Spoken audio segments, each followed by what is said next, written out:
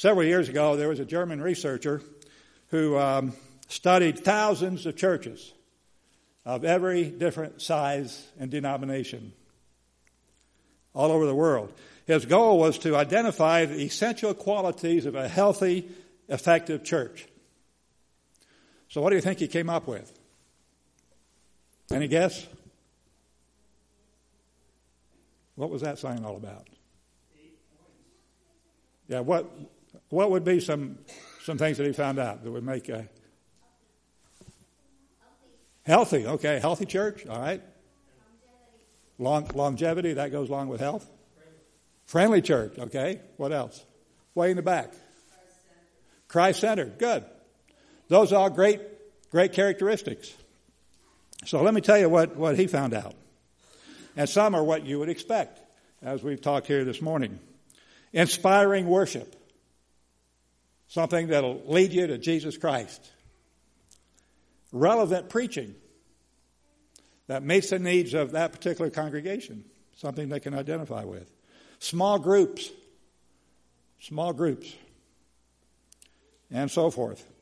One of the surprising discoveries, though, was that healthy, effective churches were characterized by joy. Joy. Happiness. Now, members of these churches describe going to church as an enjoyable experience. And nearly 70% agreed with the statement, there's a lot of laughter in our church. Now, is that why we go to church? To have a few good laughs? No, we obviously know that's not why we go to church. I think we'd all agree with that. There's more to church than having a few laughs and enjoying ourselves. But it turns out that joy is one of the primary things people are looking for in life. And one of the primary characteristics of a healthy, effective church. I would also hope that, when we have young people in the church, that they would know that they have come to a church that is full of joy. Unfortunately, that's not what they see from time to time in many of our churches, because they don't see that joy. So think for a moment in life when you've experienced real joy. And I'd like you to think of something besides the Green Bay Packers winning on any given weekend. We're talking about joy, a moment of deep gladness, an inner sense of well-being, an inner experience of sheer delight. It could be something major, ordinary, recent or from the past. Let your imagination go for a moment and think in the past of some events, some things that have happened in your life where you were, what you were doing, who you were with, and where did that joy come from? The question that we would like to explore this morning, though, where does joy come from? The joy that we're talking about. How can we become a church of joy? How can each of us experience more joy in our life? Not just at church, but in all areas of our life. What is joy? Is joy the same as being happy? Some time back, there were some Sabbath school lessons, and adult Sabbath school lessons. And one of the lessons was on this topic. Happiness is the result of favorable circumstances.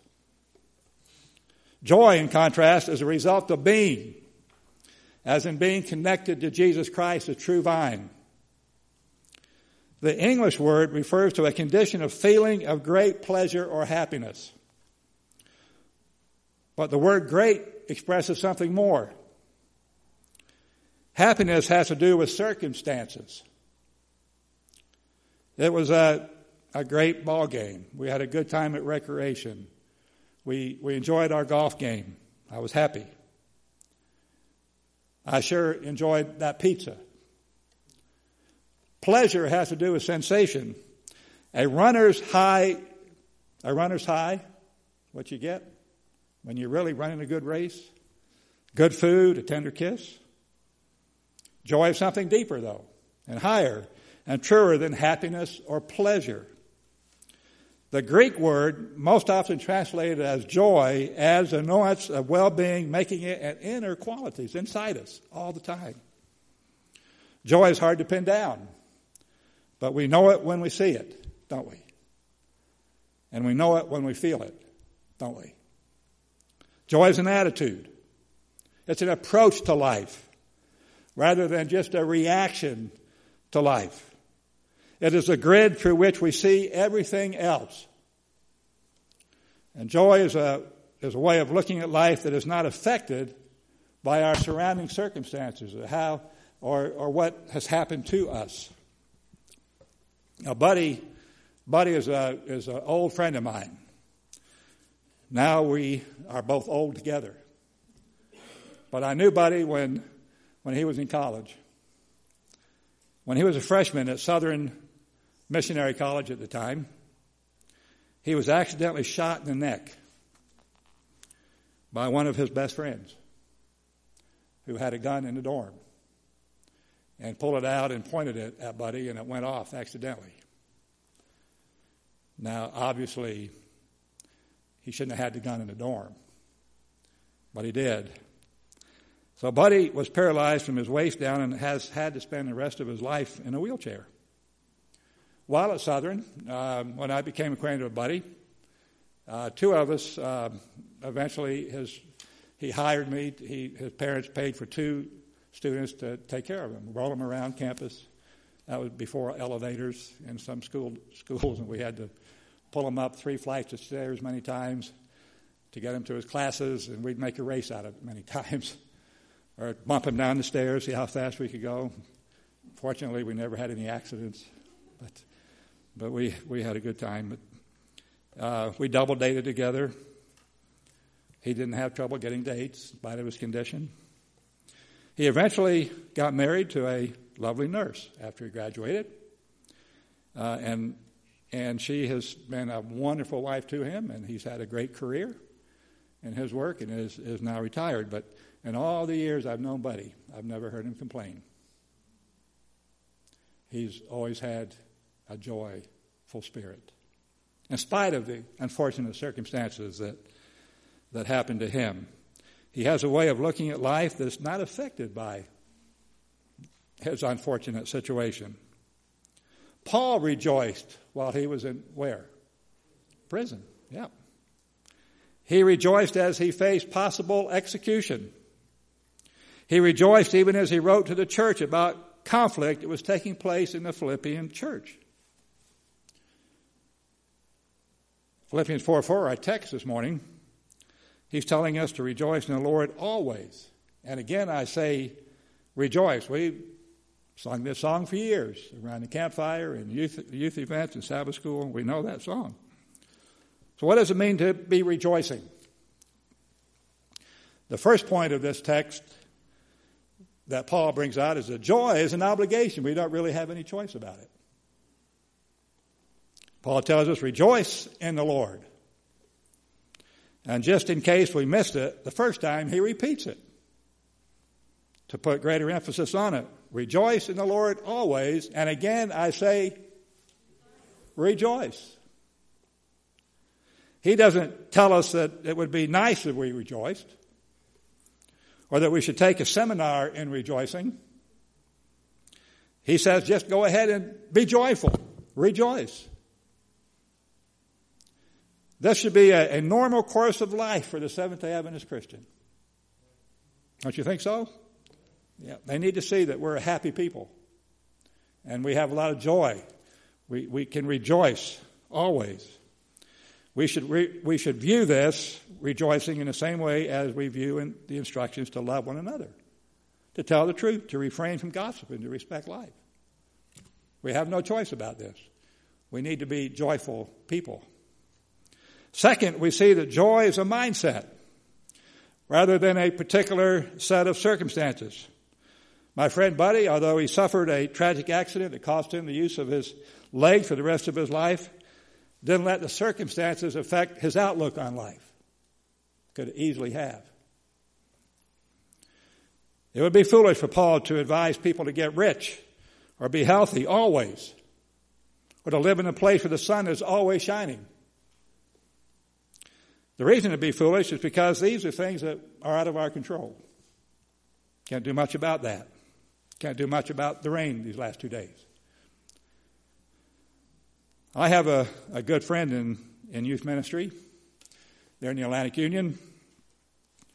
He's going to be retiring next year. But he was an active racquetball player. Played racquetball on a regular basis. Still does. He's from India. And a few years ago, he was taking a trip to India for a mission trip. And before he went, of course, he went and had all his regular checkups, make sure he was healthy to go to India. And he went to India and came back, and about a week later, he was playing racquetball, and he collapsed with an almost fatal heart attack. He had 5 bypasses. I was with his wife during the surgery. He was in good shape, played racquetball, but had this heart attack. We can all enjoy the sunshine, but cannot control the weather. Some of these things we don't have any control of.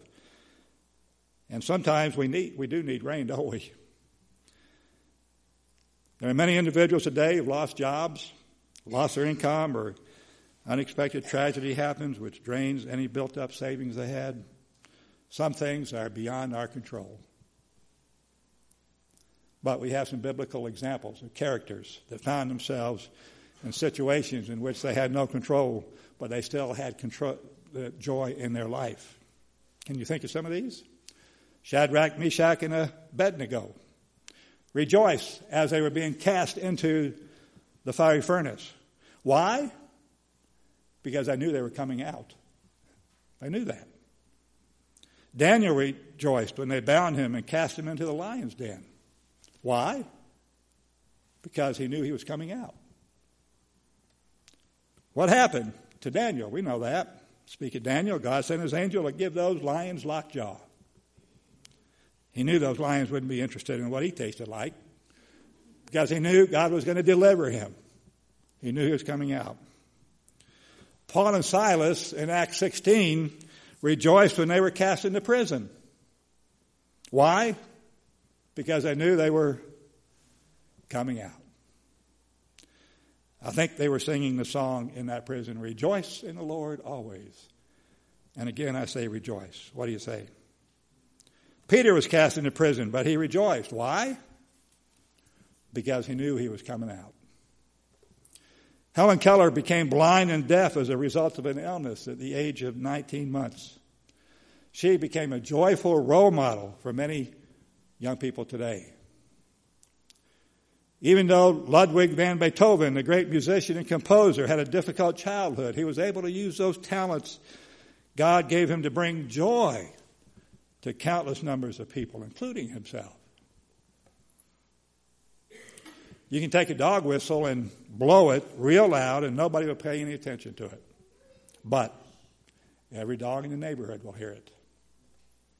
Perk up their ears. Why? Because the dogs are on a different frequency than we are. They hear things that we can't hear. Christians should be on a different frequency as well from the world. We're on a frequency that the world doesn't know anything about, and that's always being joyful in our life. Well, sometimes it's hard to be rejoiceful, maybe, to some people. How can we be rejoicing when something's going wrong in our life? When we're hearing something they can't hear. They're hearing defeat, but we can hear victory because God has promised it. People are hearing sickness and we are hearing healing because God can do it. They're hearing condemnation and we are hearing mercy. They're hearing despair and sadness, but we are hearing what? Joy. Paul offers a vivid example, of course, of an individual who didn't let circumstances affect his thinking and his outlook. Here's a man not only talked the talk, but he walked the talk. Here's a man who had been ridiculed, driven, from town to town, shipwrecked, in prison, beaten with whips until his back was covered with stripes. Yet there was a life in which joy was a constant refrain. Joy unspeakable and full of glory, he says. Thanks be to God who gives us the what? The victory. In all things we are more than conquerors. God who commanded a light to shine out of darkness to shine in our hearts. Thanks be to God for this unspeakable gift that we can have. That a prisoner soon to be tried for his life should not only rejoice but encourage others to rejoice as well. James tells us in his book, James 1, 2, and 3, what to do when things don't exactly go our way, as they do sometimes, as they did in Paul's life from time to time. Listen to this. Whenever trouble comes your way, let it be an opportunity for joy. For when your faith is tested, your endurance has a chance to grow. Great thoughts. Joy comes as a result of a complete trust in the love of God and a deep desire for the will of God to be done in the world, no matter what the cost might be to ourselves, no matter what trouble comes our way. There was a man and his wife who were taking a trip, and they played this game. The game was, here's how I'd remodel that house. And it was a game they played. They'd look at a house and kind of pick it apart and see what they would do to make it better. Well, one day they were driving. They saw an old, dilapidated house that looked like it had been abandoned. The husband stopped, looked at the house, and he said, I'll tell you what I'd do with that shack. I'd bulldoze it down and start over. Well, just at that moment, an elderly man stepped out of the house into the front porch. With a big smile on his face, the old man waved at them as though they were his long-lost friends. Well, the couple backed out of the driveway and drove on down the road. And the husband said, do you think he would have been that friendly if he knew what I said about his house? And after a long pause, his wife repeated, probably so. The happiest people in the world are those who don't allow anything or anyone to steal their joy. Which brings us to the third thing. Joy is based on the Lord. Joy comes into our lives because of the relationship that we have with Jesus Christ. Joy comes from knowing that you're loved by God, knowing that you're forgiven, not because of anything that you've done, but because of His grace. Knowing that no matter what happens, you're going to be all right. Knowing that no matter what the world takes from you, it cannot take that which is most valuable. And that's our joy. Unfortunately, sometimes we have churches that don't understand this. We have leaders sometimes that don't understand this. This is a true story. From where I come from down south, there was a church that had an evangelistic meeting and had a lady that was baptized. And she came to church, and the pastor chewed her out because she still had her jewelry on. She never came back to that church again. She didn't see much joy there, did she? Unfortunate. Jesus tells us the reason he told us to love one another. John 15:11, these things have I spoken unto you, that my joy might remain in you, and that your joy might be full. I pray that is what's happening in your life. The third point is this: our rejoicing should focus on who? On God. This is really, really important as we look at this topic. The Lord is the object of our rejoicing. The more we learn about God, the more we understand about God, the closer we grow to Him, we are better able to rejoice in the Lord. Maybe we have trouble rejoicing in the Lord because we don't know how to do it that well. So what gives us a reason to rejoice? Here, just a few. We can rejoice in the care over us. We can rejoice because He sacrificed His life that we might have eternal life. We can rejoice because he never leaves us or forsakes us. Wow. Those are really great reasons to rejoice, aren't they? A question that we can ask ourselves is, when should we rejoice? When should we be in a joyful spirit? Sometimes we feel like it when we're in a good mood, when something good happens to us, when you receive that gift you always wanted, when you receive, possibly if you're in school, an A on your examination. The text says, rejoice what? Always. Rejoice always. Period. That's it. Rejoice always. There may be some times when everything's going wrong, you're having trouble here or there. Remember this, we can't always rejoice in our circumstances, but we can always rejoice in the Lord. Another great reason to be in this attitude, to rejoice, is the influence that we have on others. The influence that we have on others.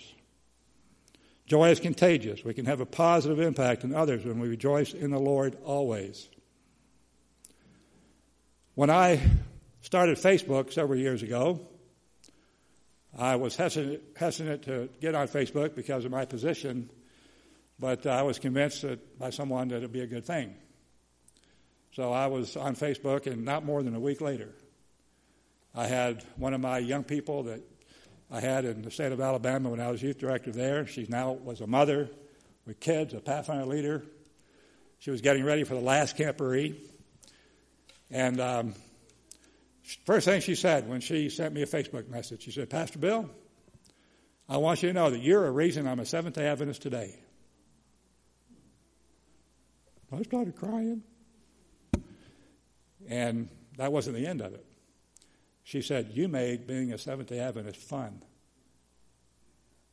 Now, I bring this up because the sad part about that, her dad was a pastor. Her dad was a pastor.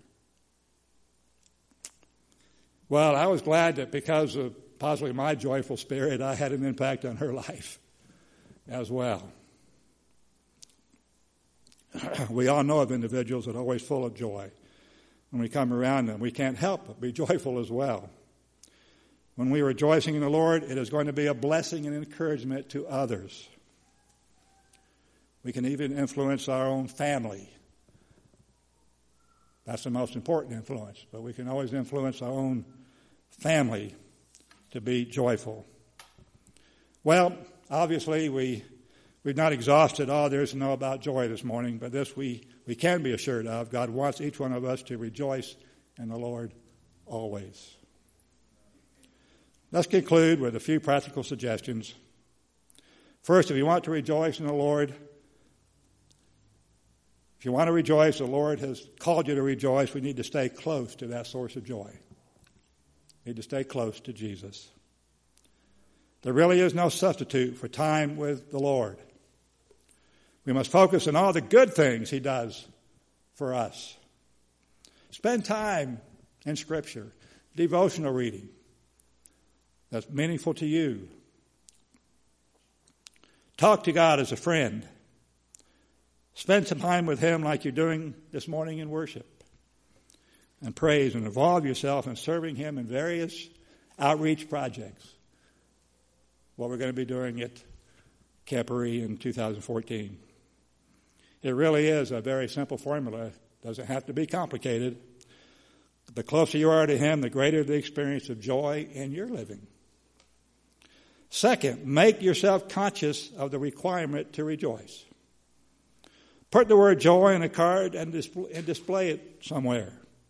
Get some smiley faces and put them around to remind you to smile on the inside, even when it's difficult to smile on the outside.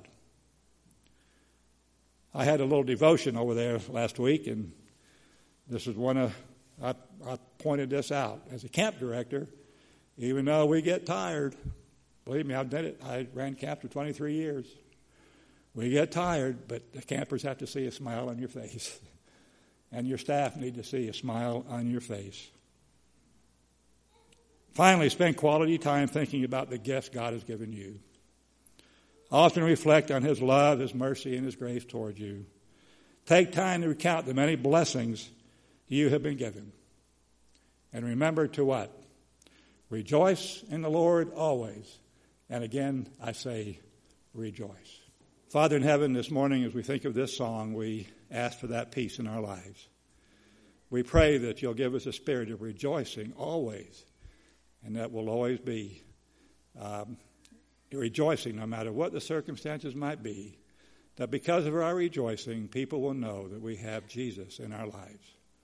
Thank you for blessing us this morning, and we ask for your continued blessing throughout this Sabbath. Bless our time of fellowship here in just a few moments, that you might be there with us in the meeting this afternoon. And then as we go into a new week, we pray that you'll bless this congregation, that they might always be a shining light in this community, and that they might see that this is a church full of joy because of your grace and love that you have for us.